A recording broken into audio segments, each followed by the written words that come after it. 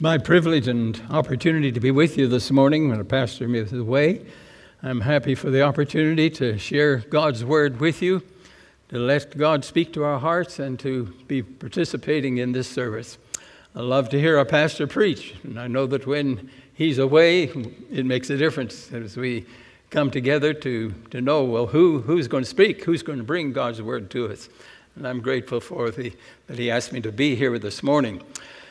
If we think back, over the days of our existence here in Wichita, it was 17 years ago this month on July the 2nd, when our people gathered together and constituted as a church.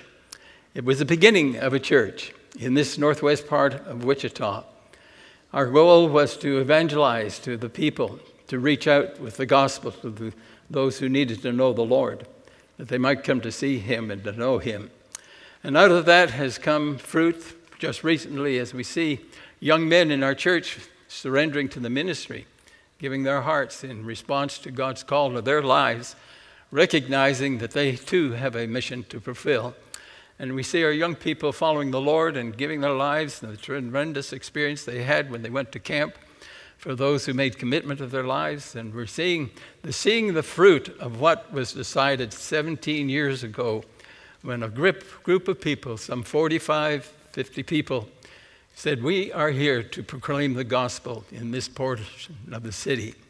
And we thank God for those who have come to be with us, making it possible for Christ to be known and uplifted. And so we want to uplift him this morning, to make him known, so that people will know that we worship the Lord Jesus and that he is the one to whom our hearts are devoted and we seek to follow him. We're going to do it the old-fashioned way this morning. We don't have the PowerPoint, but we do have the scripture. We have the Bibles in our hands, and I know that you have your Bible with you. And if you do so, would you turn, please, to John's Gospel, chapter 10.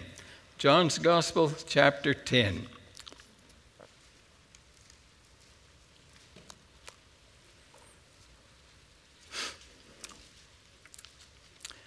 Good to hear the rustle of the pages as you turn the pages, rustle of the leaves. All right, if you're willing and you're able and you wish to honor God's word, maybe stand together as we read this portion of the scripture, beginning with John's Gospel, chapter 10, beginning with verse 1. I tell you the truth, the man who does not enter the sheep pen by the gate, but climbs in some other way is a thief and a robber. The man who enters by the gate is the shepherd of his sheep. The watchman opens the gate for him, and the sheep listen to his voice. He calls his own sheep by name, and leads them out. When he has brought out all his own, he goes on ahead of them, and his sheep follow him because they know his voice.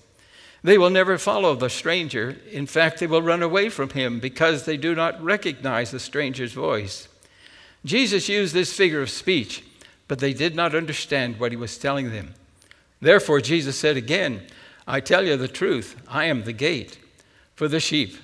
All who ever came before me were thieves and robbers, but the sheep did not listen to them, and I am the gate. Whoever enters through me will be saved. He will come in and go out and find pasture. The thief comes only to steal and to kill and destroy. I am come that they may have life, and that they may have it to the full. I am the good shepherd. The good shepherd lays down his life for the sheep. The hired hand is not the shepherd who owns the sheep. So when he sees the wolf coming, he abandons the sheep and runs away. Then the wolf attacks the flock and scatters it. The man runs away because he is a hired hand and cares nothing for the sheep. I am the good shepherd. I know my sheep, and my sheep know me. Just as the Father knows me, and I know the Father, and I lay down my life for the sheep. I have other sheep that are not of this sheep pen. I must bring them also, that they too will listen to my voice, and they shall be one flock and one shepherd. The reason my Father loves me is that I lay down my life, only to take it up again. No one takes it from me, but I lay it down of my own accord. I have authority to lay it down, and authority to take it up again. This command I have received from my Father. At these words, the Jews were again divided. Many of them said, "He is demon-possessed and raving mad. Why listen to him?" But others said, "These are not the ravings of a man possessed by a demon. Can a demon open the eyes of the blind?" May we pray together. Father, as we come before you this morning, it is with fear in our own hearts to know that while we stand here to proclaim your word, yet, Lord, the responsibility of what is said is in your hands. And we trust you, Lord, by your Spirit to impress upon our hearts that which we need to know. We thank you, Lord, your promise was that if I be lifted up, speaking of Jesus, I will draw all men unto me. And so, Lord, today we pray by your grace to uphold Jesus, to let him be seen, that people will know that he is the one, he is the shepherd. He's the one we need to follow, that he has the words of life, and that he speaks these words to us that we might enjoy that life. Experience, Lord, your forgiveness, and the new life that Christ brings to us. We look to you now and trust you for these blessings, for we pray in Jesus' name. Amen. Amen. In a day of broad-mindedness, political correctness, and multiple choices that in the area of the many areas of life, it seems all most proportionless, that we would make and suggest and even claim that Jesus is the only shepherd, that he is the one through whom we can find salvation, that he is the one who came to die for our sins and give himself upon the cross that we might know him and experience the forgiveness of our sins. Haven't you heard it said that all roads lead to Rome? Or that we're all trying to get there, and that you have to be sincere, or at least to try to make your neighbor free. And so we think sometimes that people who are trying to make it way to heaven, find other ways than to find it through the Lord Jesus, who is the shepherd. And so I'm asking you this morning a question. Is Jesus the only door? In the scripture we read here that Jesus said that he was the gate, or other scriptures say he is the door. Is Jesus the only door? Because people are looking in various ways in which to find the entrance to life, to find salvation. But are they doing it by the ways by which Jesus proclaimed for us? Is he the one who is drawing us to himself, or others should we be looking for? John the Baptist asked this question when he was in prison, and he saw what was happening to his life after he had witnessed for Christ and told of Jesus coming to be the Lamb of God who would take away the sins of the world. And John, in his prison experience, sent messengers to the disciples, and he asked the question, "Are you the one we are looking for, or should we be looking for someone else?"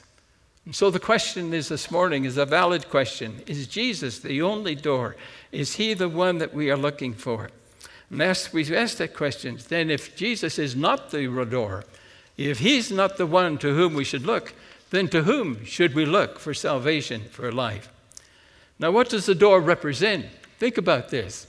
What does the door represent? If Jesus said it twice in this passage of Scripture, that he was the door of the sheepfold, that he was the one, he was the gate through whom people came and sheep came, and that they might find life.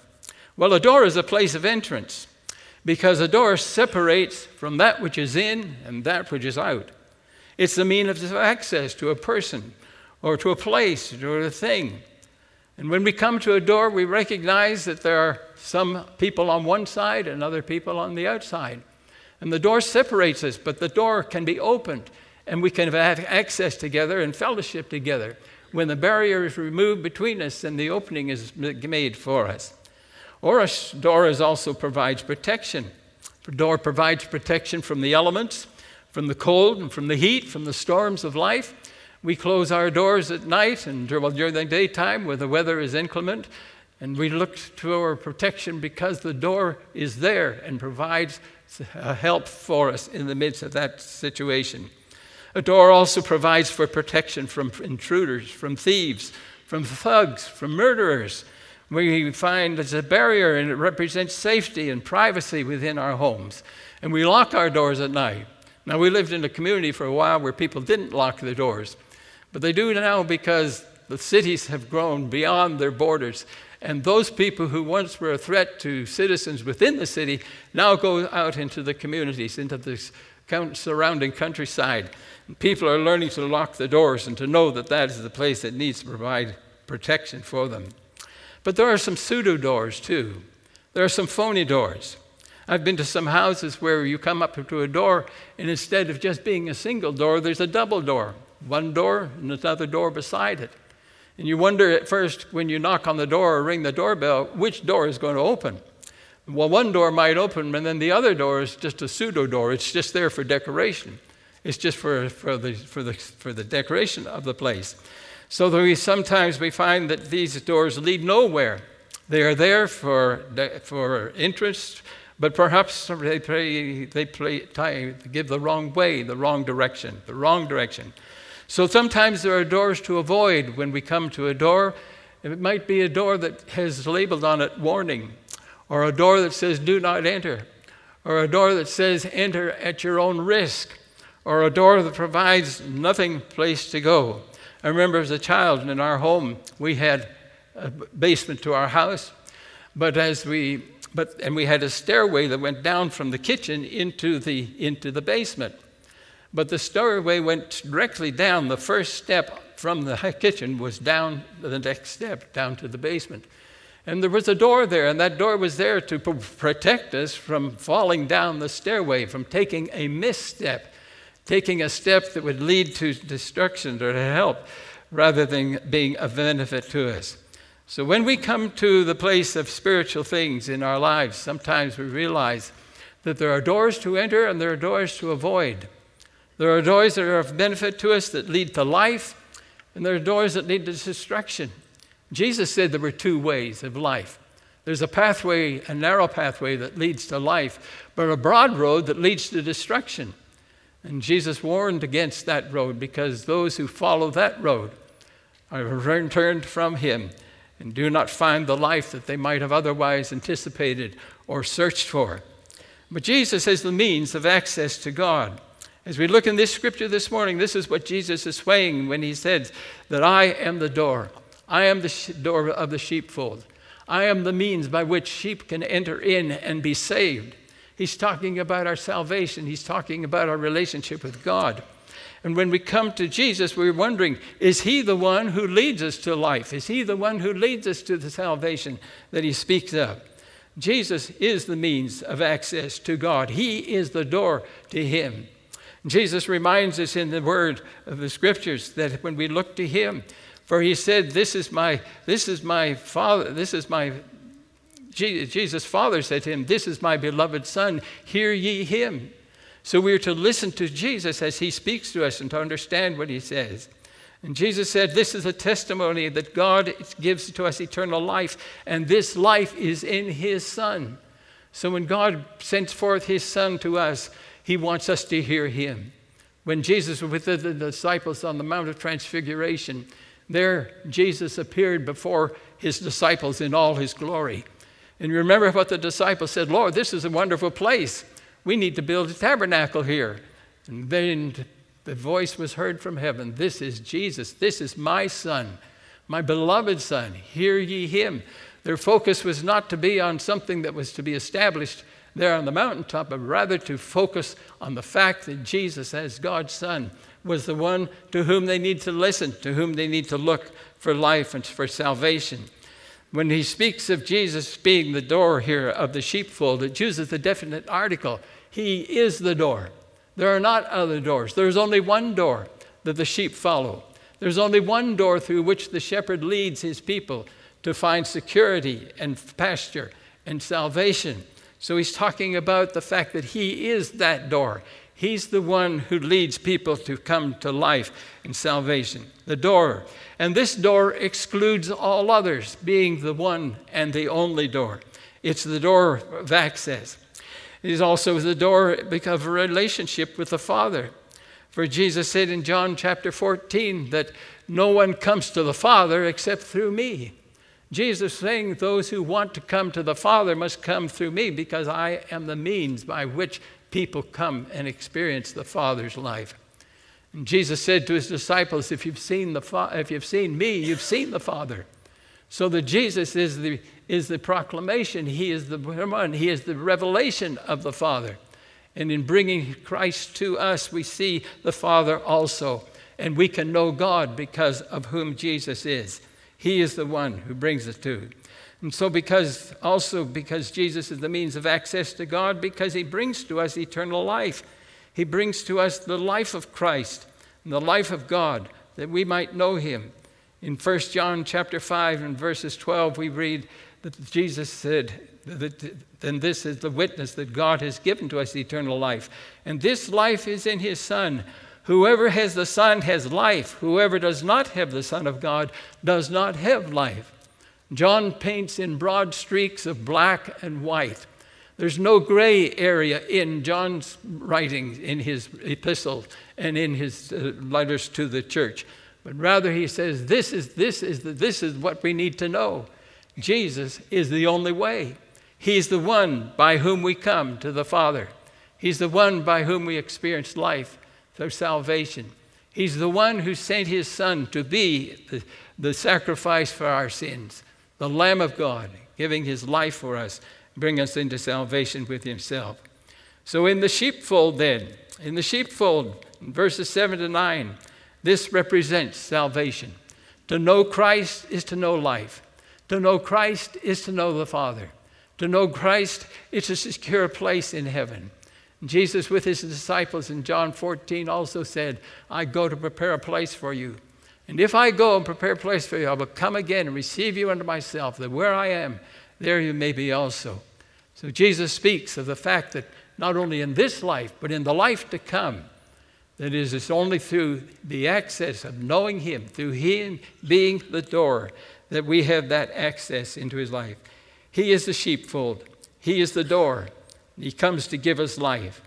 In Acts 4:12, the disciples, in preaching about this Jesus who had been crucified and who had risen now from the dead, was saying, "Neither is there salvation in any other, for there's no other name given among men under heaven, whereby we must be saved."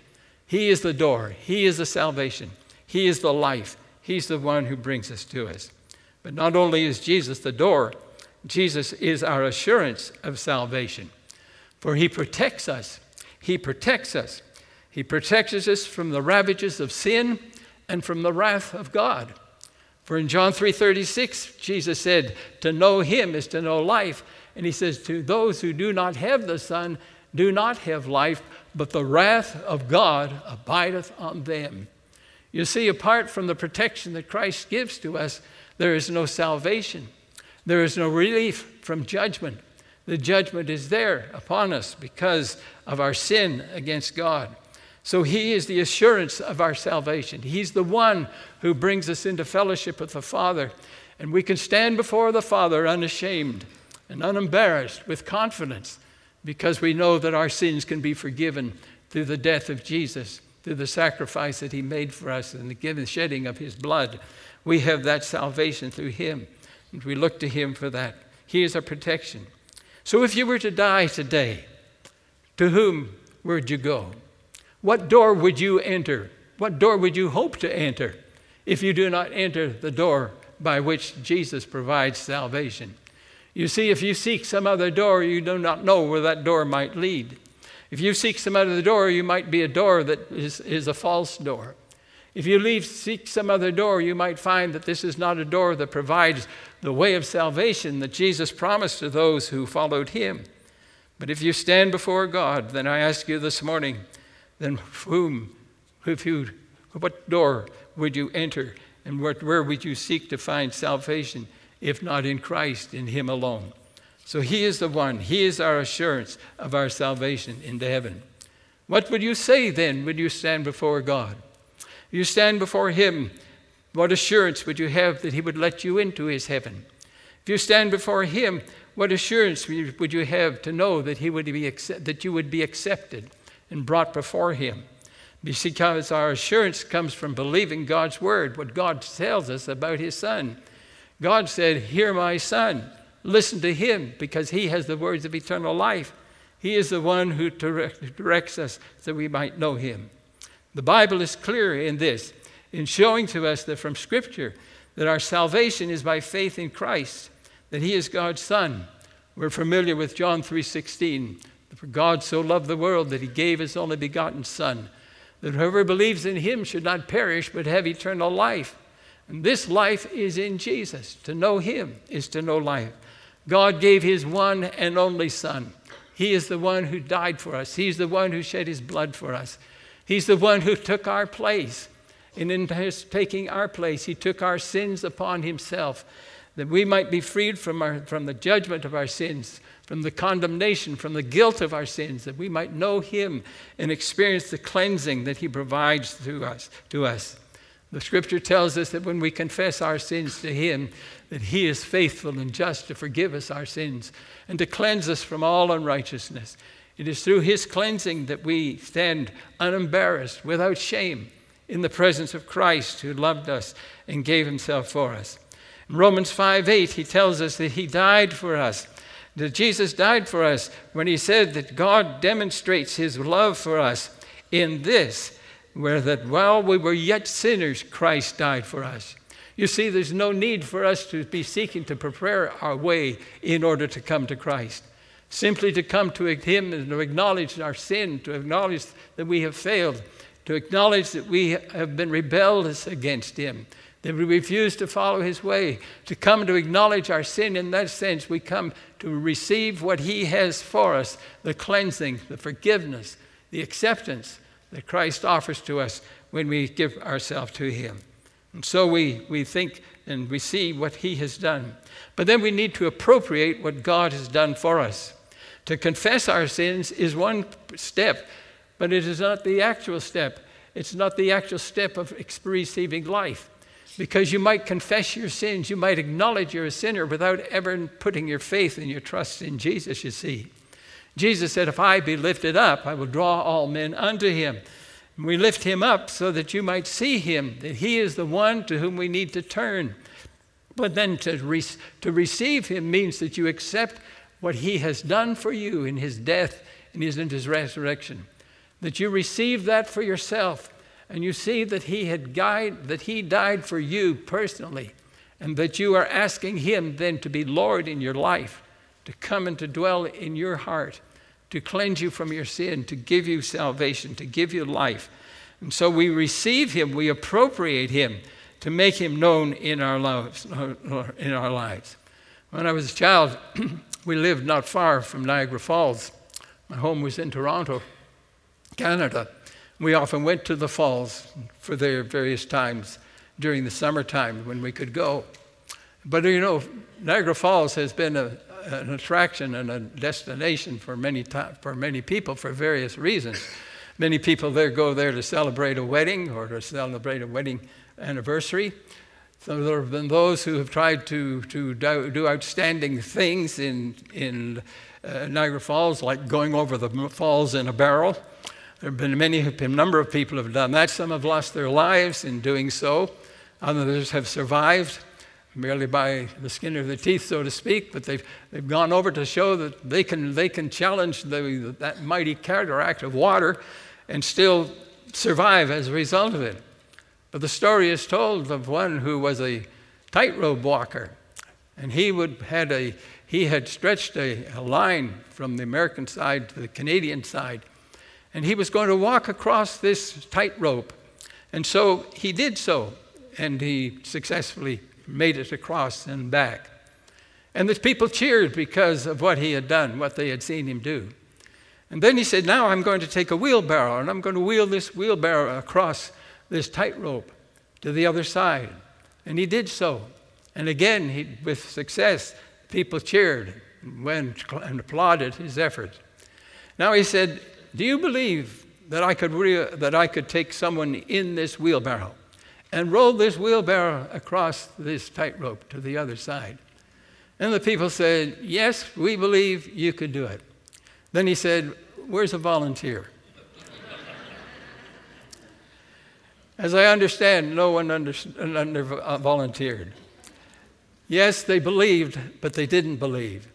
You see how it is. You can say you can believe. Mentally, you can accept a fact and make it a truth in your life, but without committing yourself to what you say you believe, it is not a commitment. It's not a decision. To know Jesus, that he is the Savior, yes, you can know that. You can read the Scriptures and read for yourself what God has said about his Son. You can read and experience and see what has happened to other people's lives. You may have friends who have trusted in Christ, and you have perhaps no doubt about the fact that Jesus truly is God's Son. But you've not made a commitment of your life to him.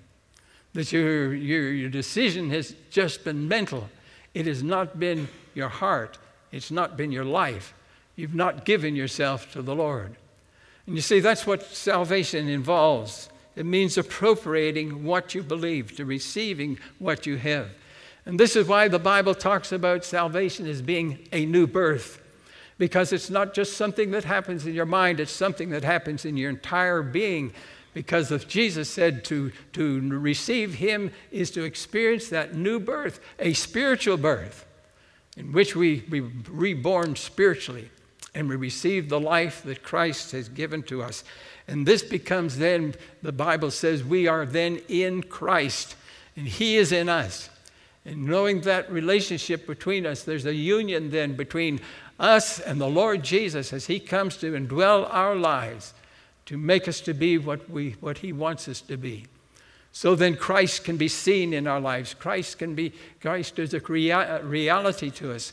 And we know him in his fellowship as we walk with him day by day, experiencing his life in us, providing for us direction and guidance, forgiveness, and challenging us to a place of service.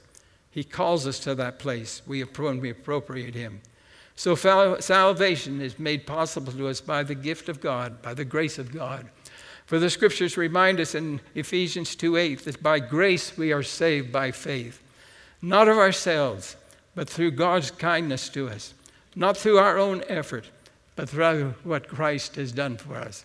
So yes, Christ is our assurance of salvation. He is the one who has provided for us the means of coming to Christ and receiving what God has for us. But then there are some false doors.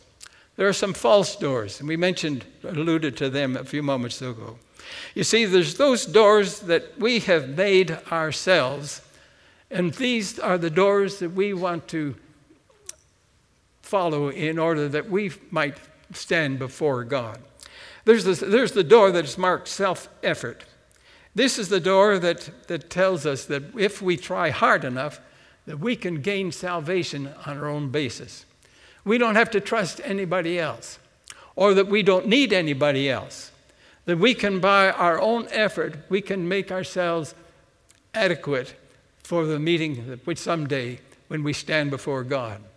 And then so doing, we think that through our works, through our worth, through our morality, through the good that we might try to do, that these are adequate for us to stand before the Lord. But you know, the Scripture tells us that it's not by works of righteousness which we have done, but it's according to his grace, to his mercy that he has saved us. God saves us out of his mercy, not because we deserve it, not because we have earned it, not because we are of that worth to him, but because of his grace, his mercy, which God extends to us, his love, in wanting to us not to perish, as we see in John 3:16. God doesn't want us to perish, but come and experience the life that he gives to us. And so there is that door of self-effort by which people might seek to enter in. But you know, if you think that you could earn your way of salvation, if you think that you are good enough, that you have all that is necessary, well, how do you know how much is enough? How do you know when you have achieved enough? How do you know when you have good marks in order to qualify? You know, sometimes people say, well, the good and the wrong in my life is going to balance out. Well, at what point does they balance? You see, we don't know that. And it's not possible for us to know because the Bible says, for all have sinned and come short of the glory of God. There's no way in which we can measure up to what God demands of us.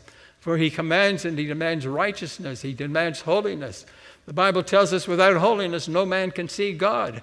Without the cleansing of Christ's blood in your life, you can never experience that standing before God that you can meet him without being ashamed, condemned by your own sin. So there's a false door of self-effort by which we think we might stand before God. But there's also the false door of religion. The false door of religion. Some people think, well, I have religion. I have religion, and this makes me qualified to stand before God. And you may have the rites of the church. You may have been baptized. You may have membership. You may have communion. You may have experienced the Mass. You may have gone to confession. All of these things perhaps have their place in the life of an individual, but they are not adequate to provide for you the cleansing and the covering that you need in order to qualify to stand before God. Because there again, all of these are man-made, many of them are man-made institutions which do not provide for the cleansing of our sin. You see, if you could live a perfect life from this day forward, then what would atone for the sin that is already in your past? How do you undo the wrong that is from your past? How do you put aside from the marks of sin in your life? You see, but Christ does that when he cleanses us, when he forgives us and brings us into fellowship with himself. He changes us. Well, you say, well, and I believe in God. I believe in God. But the Bible says the devils believe and they tremble at the result of that, without having known the experience of cleansing. So you see, there are so many false doors by which people might think to enter into the presence of God. Then there's the other door. There's the door that says, take a chance. Take a chance. I'm just going to take a chance. You take a chance, you're going to find that you've taken the wrong chance. How many times have you tried one door and another door, and neither of these doors have provided for you the access into God's presence, into the assurance of his fellowship in your life?